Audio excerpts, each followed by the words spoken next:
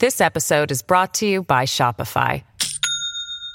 Do you have a point of sale system you can trust, or is it a real POS? You need Shopify for retail. From accepting payments to managing inventory, Shopify POS has everything you need to sell in person. Go to shopify.com/system, all lowercase, to take your retail business to the next level today. That's shopify.com/system. Hi, everybody, and welcome to a special edition of Agree to Disagree. I'm John Donvan. And what makes this edition special is that in addition to our usual one-on-one debate, this program is preceded by an expert interview meant to get us all up to speed on the issue at hand. And today that issue is cyber attacks. When criminals hold computer systems hostage and demand payment to allow them to get back online, does it make sense to pay up? Or does paying up only incentivize more attacks? That's the debate. And it's about to be had by two true cybercrime fighters in their field, Cyber Threat Alliance Chief Executive Michael Daniel and Rapid7 Vice President Jen Ellis. But first, a conversation with David Sanger of the New York Times. He's going to help me set the table for what promises to be an important and especially spirited debate. So let's get to it. David Sanger, you are perhaps the perfect person to help give us the big picture on where we are in the world we call the cyber war today. You're New York Times longtime White House national security correspondent, but you've also focused in with your book, The Perfect Weapon, War, Sabotage, and Fear in the Cyber Age, which is also the inspiration for an HBO documentary that you executive produced and that you appear in, and that I understand is now up for an Emmy Award. So congratulations for that. Well, thank you, John, and great to be back with you. So I want to ask you my Rip Van Winkle question on this one. So if somebody went to sleep 20 years ago and woke up now and they said, we're bringing in David Sanger to tell you the most important thing going on in the cyber war, what would the update need to be for that now roused from sleep person? Here's what I'd say, John. Around the time that you were falling asleep, Rip, the internet looked like it was just the most fabulous invention for connecting everybody around the world.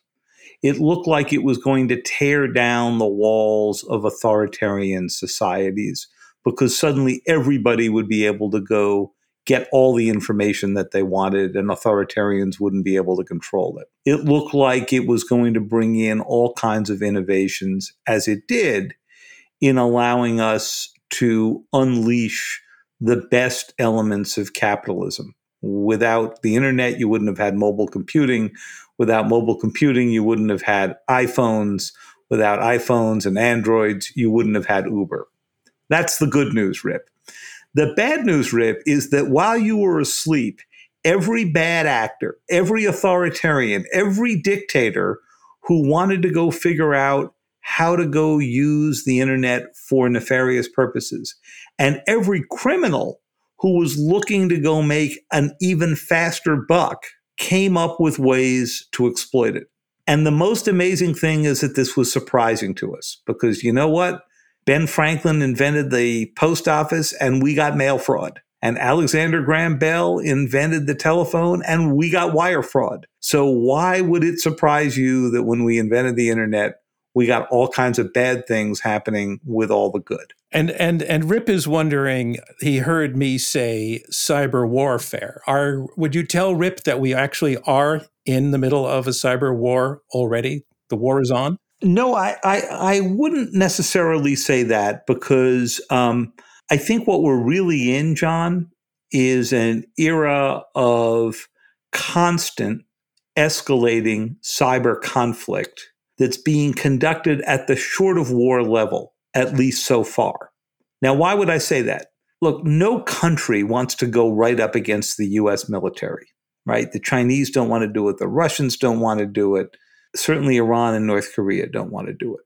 But they do want to find ways to bleed the United States and other Western states, to bleed all kinds of adversaries. And cyber is the perfect weapon because it's the perfect short of war weapon. By that, I mean, you can do an attack, but because it is so hard to attribute, because it's so easy to dial up and dial down and adjust just what the level of the attack's going to be. So easy to target it and so dirt cheap to conduct that you can probably adjust it to make sure that the response is not that you see some B-2s flying over your capital. And that's why, for all the talk about a cyber Pearl Harbor, you notice we haven't had one yet.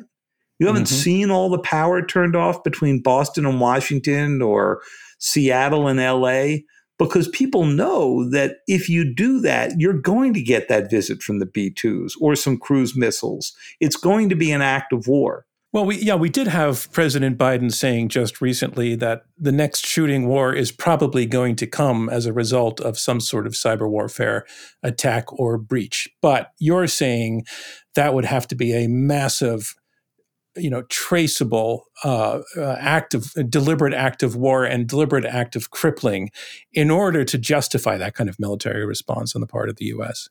That's right. But we've gotten closer to the line lately.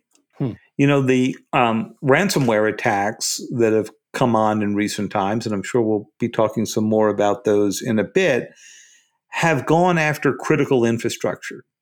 So no one was really thinking beforehand that you could try to hold up a company that few heard of named Colonial Pipeline for a few $1 million, and that along the way it would result in shutting off the flow of gasoline and jet fuel and diesel up and down the East Coast and create gas lines. And that really got people's attention. Same thing when there was an attack on a big meat distributing company that distributes about a quarter of all the meat that is circulating around the United States. And so when President Biden met President Putin in Geneva, it was a remarkable summit because it was the first one where debating about the future of nuclear weapons, the things that the two superpowers have long held over each other's heads, took sort of back seat to discussing how you were going to control cyber attacks. When we're talking about acts of cyber warfare or acts of conflict around cyber, which of these things are we mostly talking about? Are we talking about, for example, the Chinese using the internet to steal intellectual property? Are we talking about Russia or Iran using the internet or weak points in the IT infrastructure to spy? Are we talking about actually hacking in, as you said, into critical parts of the infrastructure, a power plant? Are we talking about not so much a hack into the system, but hacking the psychology of democracy with the sort of kind of, playing with Facebook and putting stuff out there that we as people, in fact, would be hacked as a result of our human nature and to become indivisible rather than to become divisible rather than indivisible. Which of these things are we mostly talking about as threats when we talk about cyber warfare, or are we talking about all of them? Because these are very, very different kinds of instruments. We're talking about all of the above, as you would suggest, and each one requires a different response and a different way to think about them. So let's go through the categories, and you did a sort of nice guide and deal with each one briefly. So the most common one is using cyber attacks for espionage, right? And we learned how to open mail. We learned how to tap telephones. It's no surprise that we figured out how to go use the internet to be able to do surveillance. And as you suggested, China was the early master at this, stealing intellectual property. They even stole the design for the F-35 fighter. And you look at their stealth fighter, it looks an awful lot like our F-35, and that's not an accident. It's because remarkably similar profile. Remarkably, right? And so embarrassingly similar. Yeah, and that's because they got the designs by going into a U.S. defense contractor and emerging with all of those. And by the way, they make it cheaper than we do. I find the use of cyber for espionage to be, while it's the most common, in some ways the least interesting use of cyber. So the next category is using cyber for data manipulation. So I get into your systems, John, but I'm not just spying on you. I'm actually altering the data. And that gets pretty scary. Imagine if I could get into a Wall Street firm and alter the data for trading. Imagine if I could get into the Pentagon. I might be able to alter the data for targeting missiles, but I also could do something very subtle, like going into the medical database of all 1.3 million deployed military and change their blood types. Imagine the damage you could do over the long term with something like that. Then there's going into a system in order to attack a physical system. And this is what the United States and Israel did together more than a decade ago in what is commonly called the Stuxnet attack, but which was codenamed by the United States Olympic Games. And here what they did was they got into the computer controllers that ran Iran's nuclear centrifuges. Those are the machines that spin at supersonic speeds to produce nuclear fuel. And by speeding them up and slowing them down with a very subtle series of commands that the Iranians didn't see happening, they made those centrifuges blow up. And they set back Iran's program. Now think about this. In a pre-cyber age, you would have had to send in saboteurs or bomb, something that certainly would have resulted in a military response. By doing it with cyber, they were able to do it a lot more subtly. Then there's ransomware, as we've been discussing, largely a criminal act, but you're going in to either lock up somebody's data or steal it and threaten to make it public. And finally, there's the category you mentioned, John, which is basically information warfare. It's propaganda that is fueled by the internet. And in that case, you could be spreading disinformation about an election system, about a candidate, about the dangers of getting vaccinated. We've seen the Russians and the Chinese get into the business recently of spreading disinformation about the safety of our vaccines. So all of these are areas where people refer to it as an act of cyber war or cyber conflict, but in fact, they're all very different, and they all have very different solutions. I'm John Donvan. This is Intelligence Squared US. This is a reminder to all of you that Intelligence Squared US is a nonpartisan, nonprofit organization. Please visit www.intelligencesquaredus.org to learn more. More debate in a moment. This episode is brought to you by Shopify. Do you have a point of sale system you can trust, or is it a real POS? You need Shopify for retail. From accepting payments to managing inventory, Shopify POS has everything you need to sell in person. Go to shopify.com/system, all lowercase, to take your retail business to the next level today. That's shopify.com/system. Welcome back to Intelligence Squared US. I'm John Donvan. Let's get back to our debate. The last category I find really, really interesting, the use of propaganda to set us against one another, especially as this was mostly developed, and I get this from your writing, and again from the HBO documentary I just watched again last night, and I recommend it to everybody, that the Russians used Ukraine as a laboratory for a lot of the things they ended up perpetrating on the American public. But I was based in Moscow in the early 90s and some of the 80s. And one thing that you never had the sense that they would be particularly good at would be, honest, fact-based political science. But they've done the political science on us. They've done the psychology on us. They've done the sociology on us. They've done the anthropology on us. They've sort of really figured us out. And again, those fields were so compromised by politics under the communist era that they got fact-based somewhere along the line. And I'm wondering if you take that question to Rip Van Winkle, also in light of the Chinese, especially in terms of just their technical prowess, the ability to hack. 20 years ago when Rip Van Winkle went to sleep, we weren't necessarily thinking that the Chinese were so good at this stuff. So how and when did they get really, really, really good at this kind of cyber warfare skill set? So two questions in there we ought to go unpack. For the Russians, they just put a lot of time and effort into figuring out what are the divisions, the schisms in American society that they can exploit. And when you went back and read the reports about what they did in 2016 and the reports that we wrote in the Times, we discovered that they actually sent a team of sort of young millennials who were working for the Internet Research Agency to come to the United States, kind of backpack through the country, figure out what were the big issues, whether it was abortion or gun control or Black Lives Matter, or they didn't really care what the issue was as long as it was an opportunity to divide Americans. And then they went back and started putting together these advertisements that we saw in 2016 or internet memes that were out there to go promote division.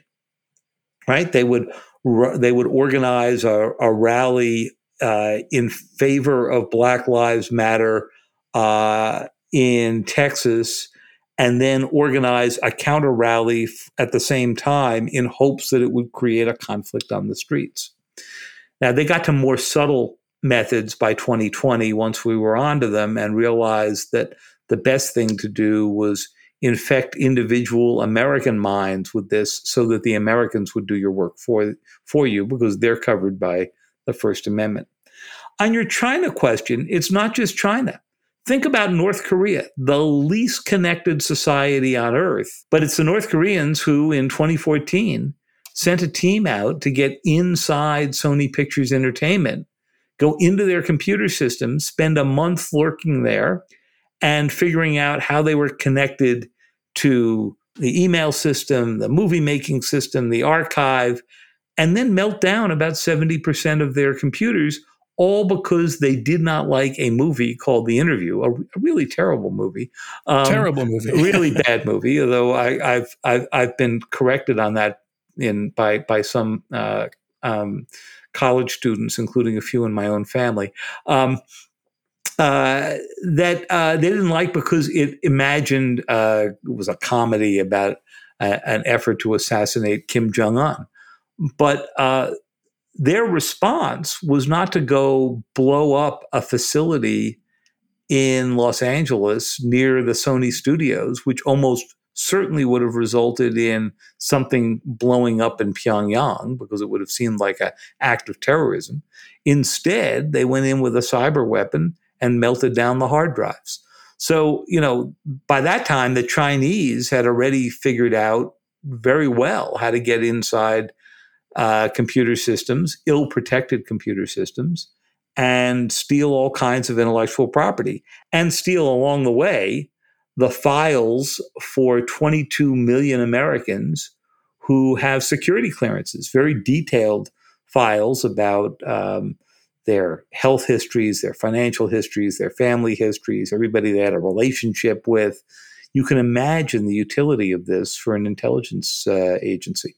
David, in just a few minutes, this podcast is going to turn into a debate between two people who are going to be talking through the question of whether a company or an entity that is a victim of ransomware and they're stuck, their systems are locked, and they're under threat of being locked forever or even more damage if they don't pay millions of dollars, should they pay the millions of dollars? So that's going to be the debate. But I wanted to spend a minute or two with you again on ransomware and ask you, what is the U.S. government's position on whether company, let's make it just private enterprise for the moment, on whether a private company that has the choice to pay or not pay should go ahead and pay the ransom? The U.S. government position, John, depends entirely on whether you're reading on the internet on official U.S. government sites or you're listening carefully to government officials, because the two don't line up.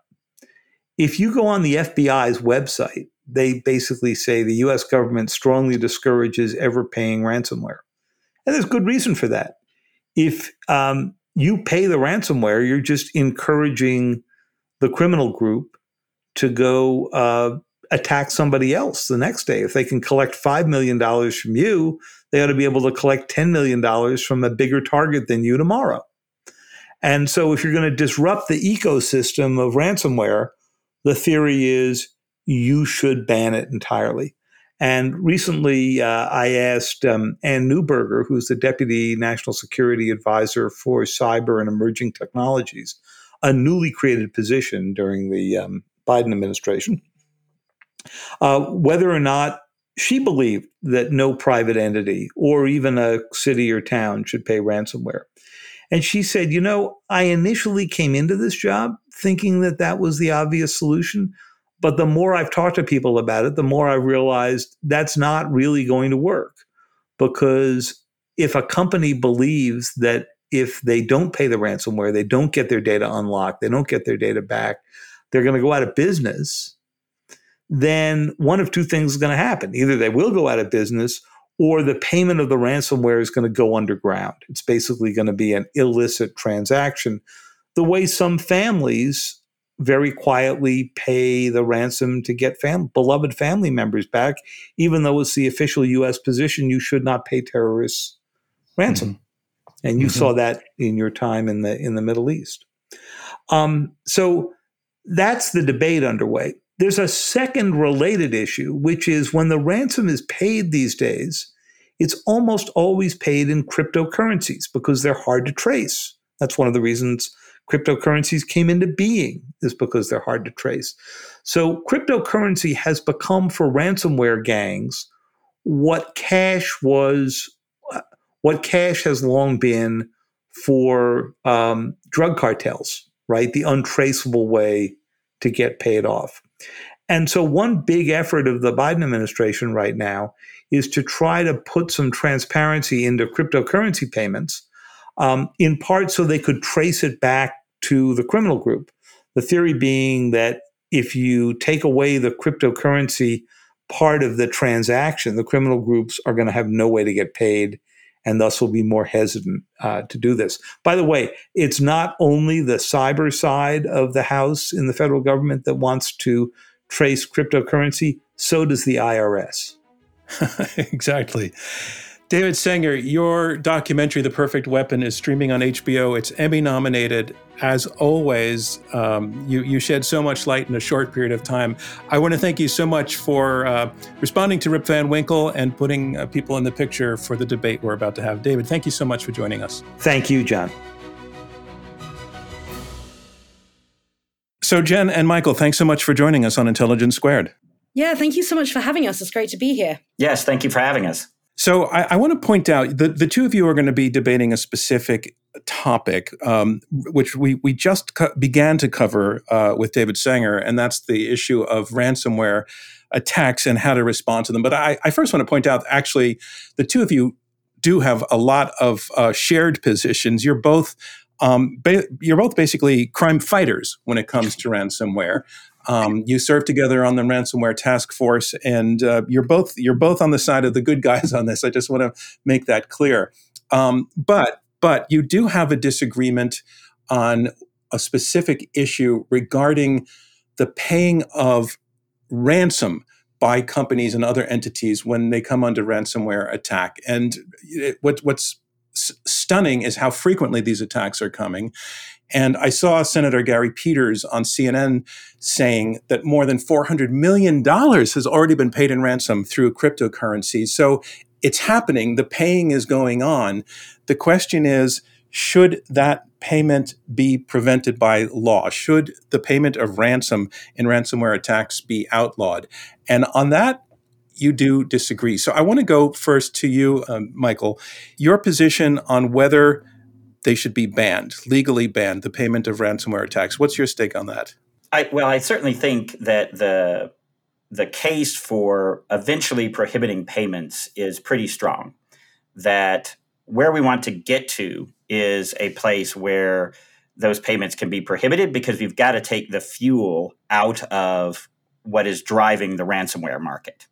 And clearly, actually, you raised that issue of 400 million. Actually, I don't think we know really. I mean, that's probably the floor. There's probably even far more than that being paid out. And that's actually part of the problem, that we don't even have any information as to how many attacks are occurring, and what percentage of companies that are attacked are paying, and then how much they're actually paying in total. We really actually don't have a good sense of that. But what's your argument for, you talked about feeding the fire with fuel. So develop that thought a little bit more. What's the dynamic here that you're trying to stop? Well, sure. So one of the things that has happened is the ransomware market has become incredibly lucrative for the bad guys.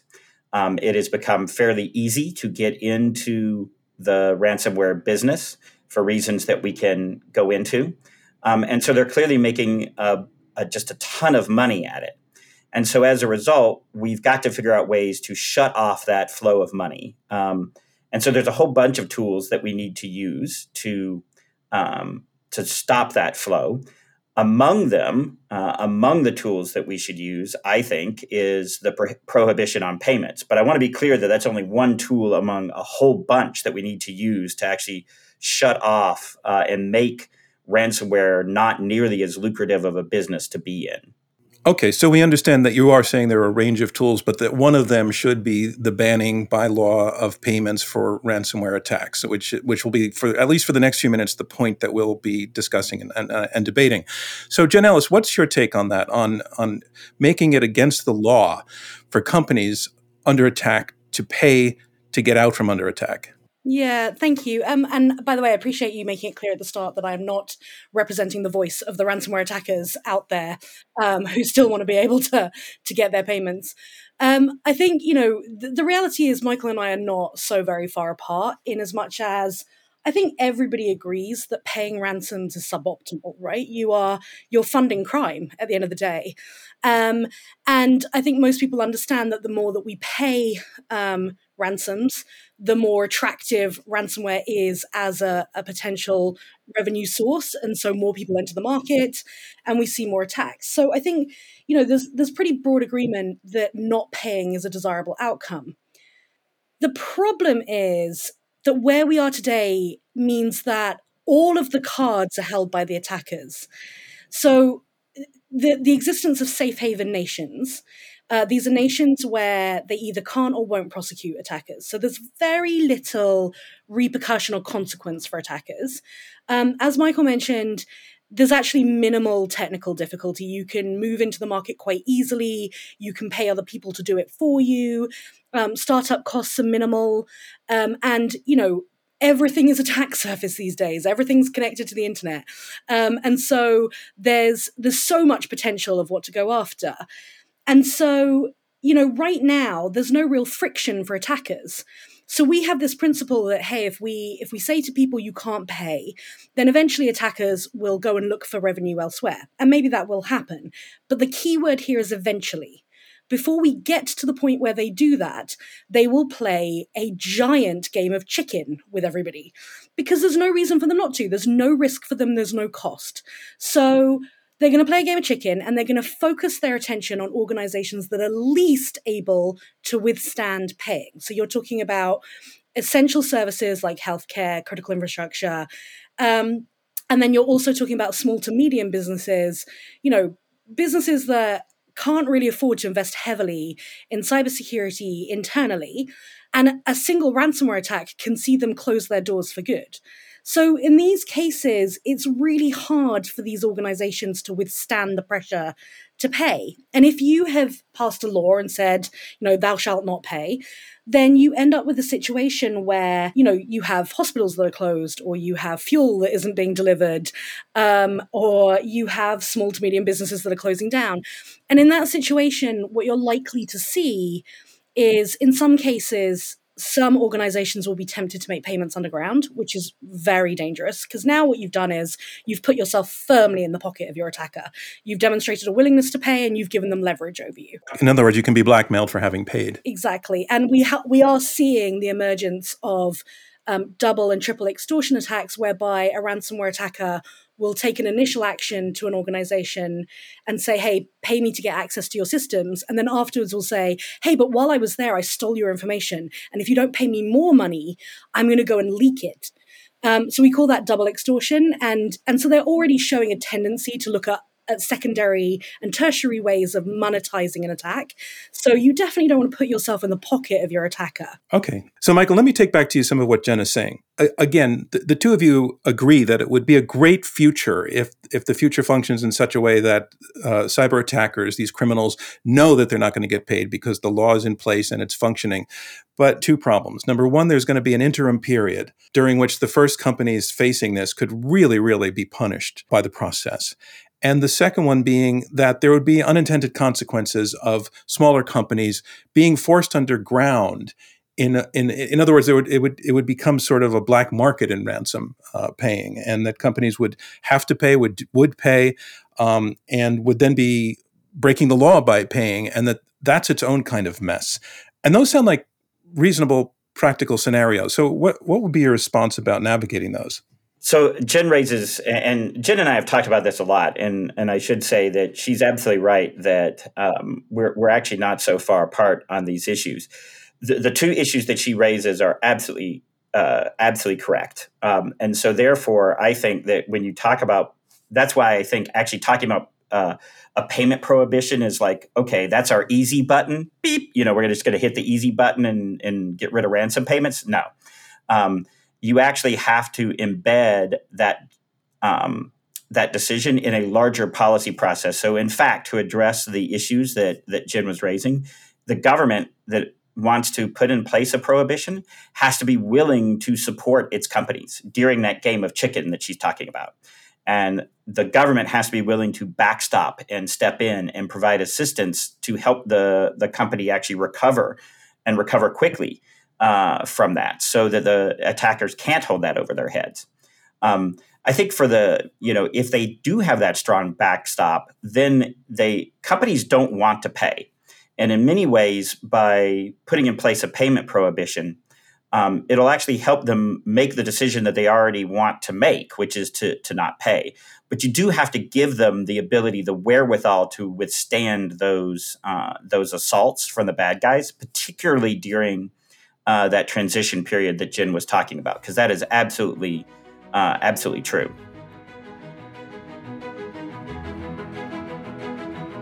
I'm John Donvan. This is Intelligence Squared US.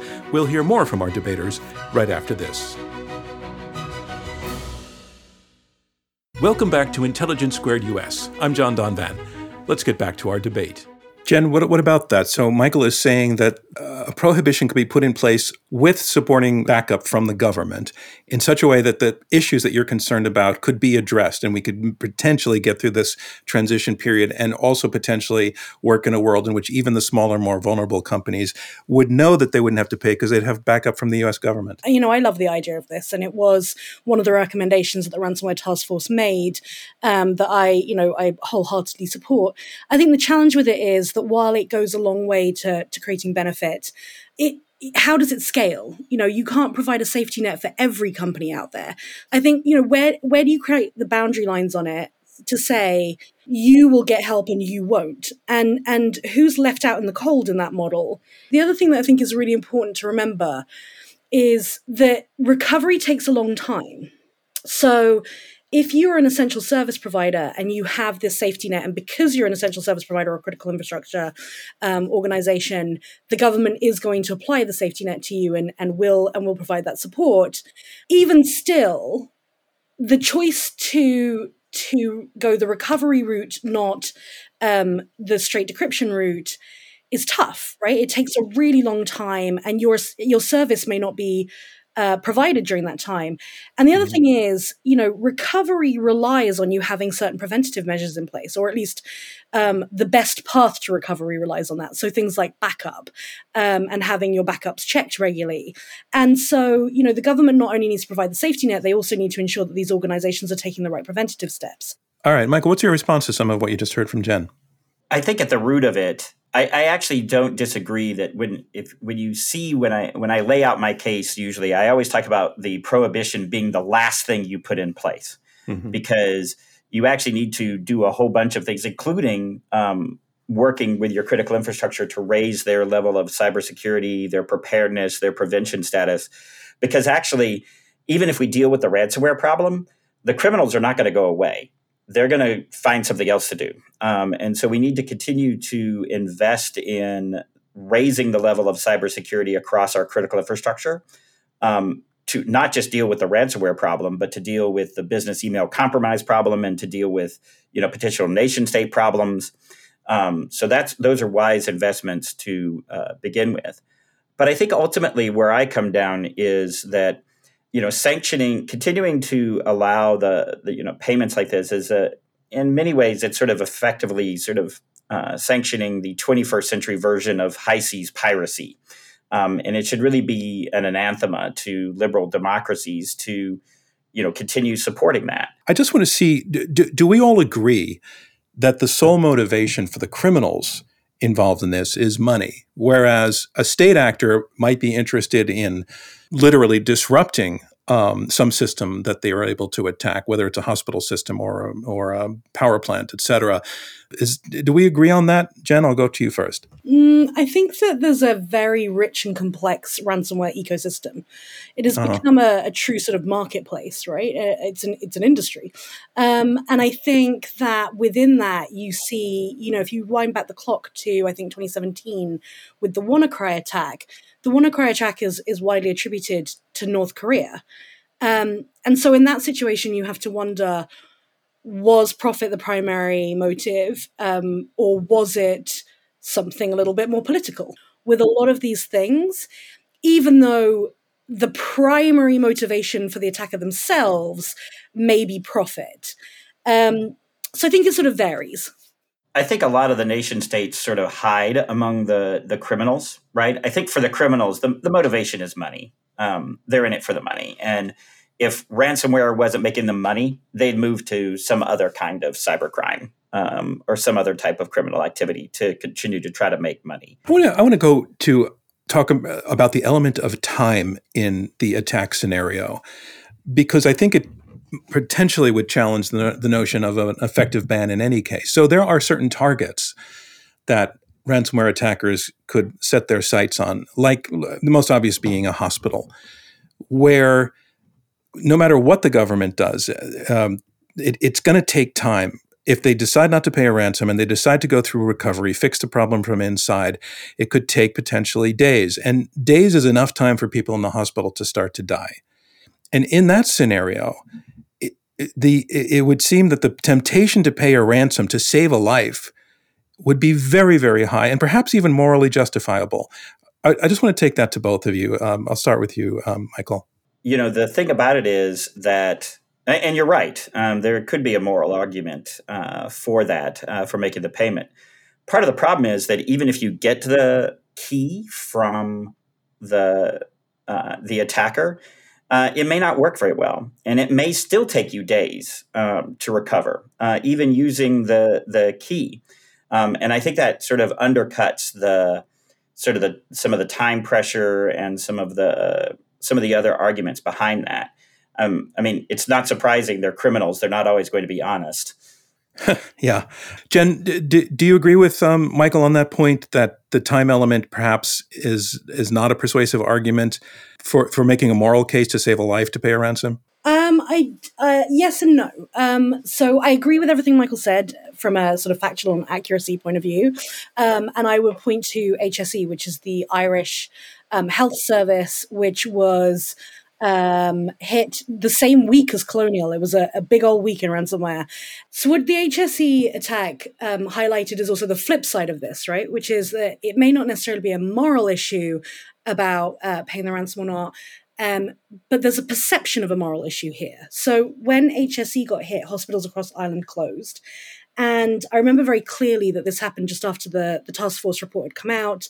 And there was a lot of sort of public debate over the prohibition of payments. And I remember as we were debating it, somebody reached out to me via Twitter and said that they were a parent and their child was in hospital in Ireland awaiting cancer treatment.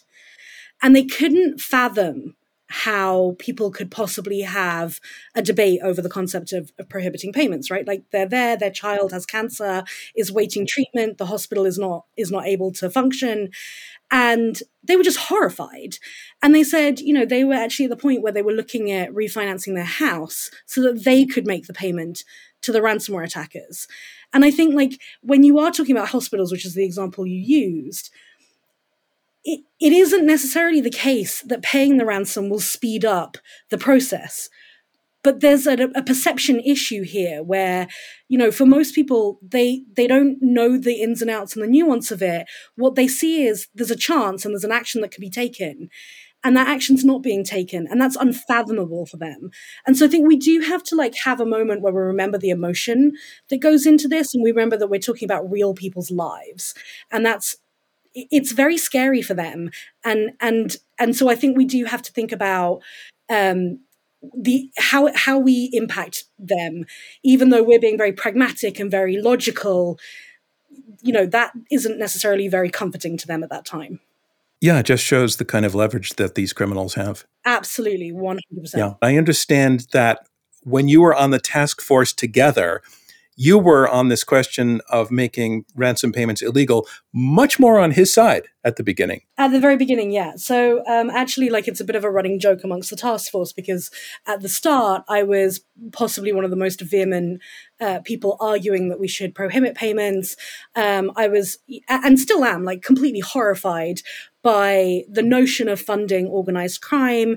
And I would frequently talk about the fact that, experts say that organized criminal groups are also involved in human trafficking and child exploitation, and that ransom payments can help fuel those activities. And that was really truly horrifying to me, and still is. The problem is that the pragmatics of banning payments don't work today. And so as soon as I started to understand that piece, I started to shift my point of view on it. It sounds as though we see where the two of you stand on this, but you have both made the case that the ideal situation would be prevention and deterrence of these criminal cyber attacks in the ransomware field. And I want to talk a little bit about that as promised. David Sanger brought up this discussion about potentially tracing the payments, making cryptocurrency traceable. And a really interesting thing happened, we know, in the case of the Colonial Pipeline, that after the ransom payment was made, the U.S. actually was able to get some of the money back. They were able to trace it and recover some of it, which sounds a little bit promising. At the same time, the whole selling point of cryptocurrency and the reason it's attractive to criminals is it's designed to be anonymous. But I'd like to ask you both about what you think about that as a solution, part of the solution to this challenge. And Michael, why don't you take that first? Sure. I mean, I think that when you look at why ransomware has become the problem that it has evolved into, becoming a national security threat, an economic threat, a public health and safety threat, part of it is cryptocurrency, right? If you wind the clock back, ransomware certainly existed prior to the emergence of these really big cryptocurrency exchanges, but it's hard to imagine somebody paying a $40 million ransom in gift cards, right? So clearly the cryptocurrency exchanges are driving the ability of this market to be so big. And so I think that when you look at that, you've got to say, okay, looking at that payment system and looking for places where we can interdict the payments, because again, for the criminals, this is about the money. We have to include that in the solution set. So are there ways for the cryptocurrency exchanges to adopt some of the known best practices in the financial system, like know your customer, anti-money laundering laws, in a way that does not fundamentally undercut their value as an innovative, financial instrument? And I think that's where a lot of the work has to do. But I do think it has to go. I do think some of these cryptocurrencies are going to have to decide: do they want to be part of the legitimate economy?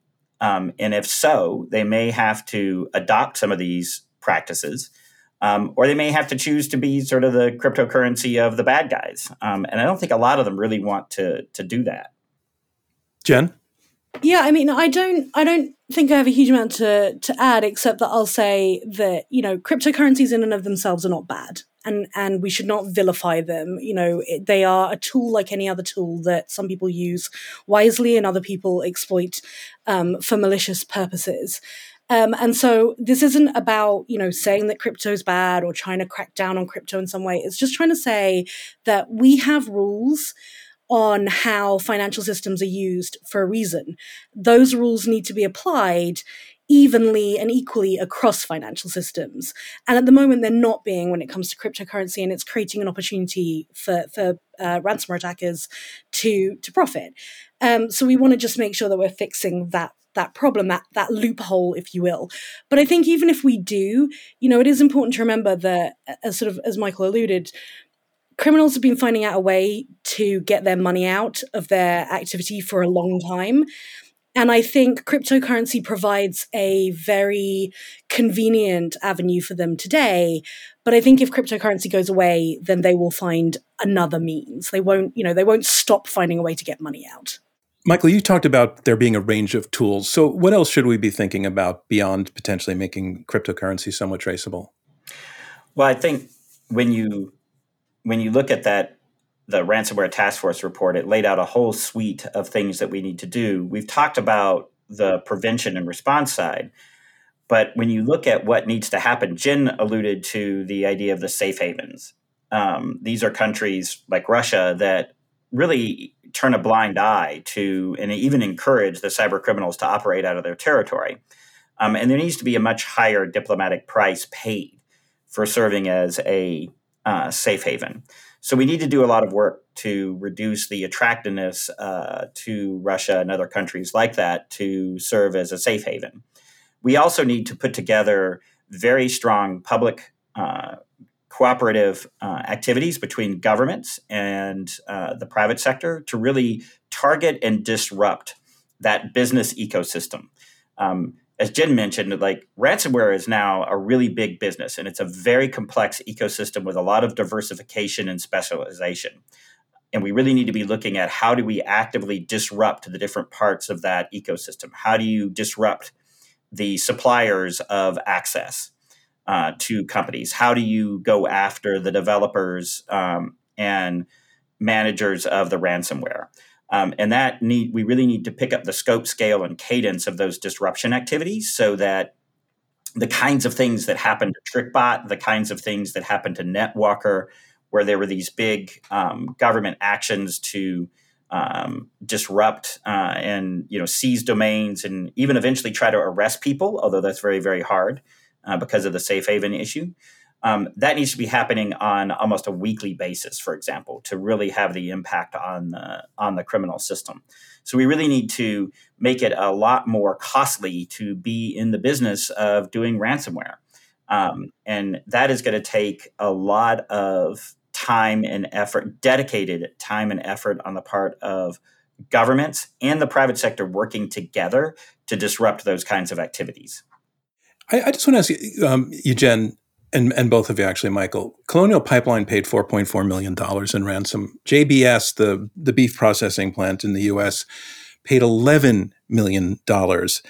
They wouldn't be paying unless they thought that was the better choice that they had. I mean, were those rational business decisions, do you think, under duress, but were they rational business decisions? Well, I mean, actually, I've long said that you can see where from a microeconomic, from an individual business standpoint, it might well be a rational, albeit distasteful, business decision for them to make. When you look at some of the options that we talked about, one of the things that we recommended in the ransomware task force was to require that if companies are going to pay a ransom, that they be required to do a couple of things. And this is before you get to the idea of implementing a prohibition, but that if you're going to leave payments as a legal option, that one, businesses be required to do some due diligence.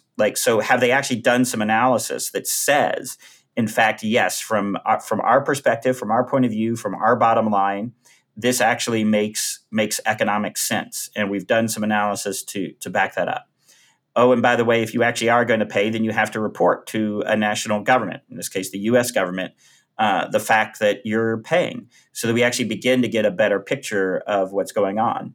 One of the things that we learned during the work of the ransomware task force was that in some cases, not all, but in some cases, when incident responders would go to work with a company that had been hit, they realized that the company hadn't fully worked through all of their options. So they would say, well, have you looked for shadow copies of your data to see if we can restore operations without paying? And the company would say, we're not sure what a shadow copy of data is.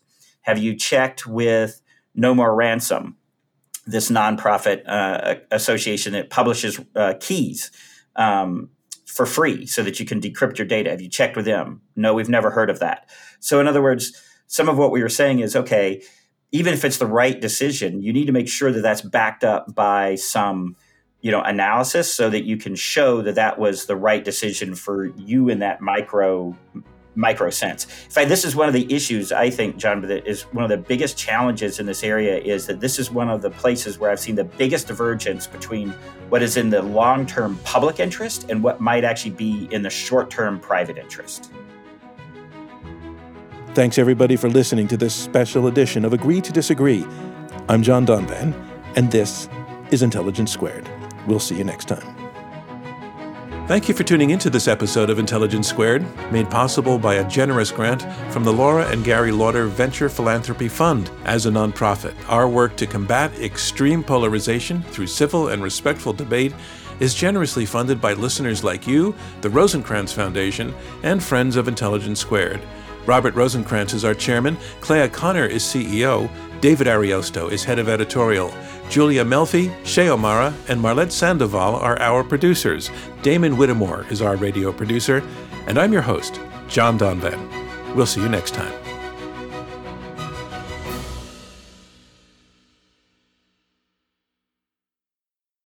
When you need mealtime inspiration, it's worth shopping Kroger, where you'll find over 30,000 mouth-watering choices that excite your inner foodie. And no matter what tasty choice you make, you'll enjoy our everyday low prices, plus extra ways to save, like digital coupons worth over $600 each week. You can also save up to $1 off per gallon at the pump with fuel points. More savings and more inspiring flavors make shopping Kroger worth it every time. Kroger, fresh for everyone. Fuel restrictions apply.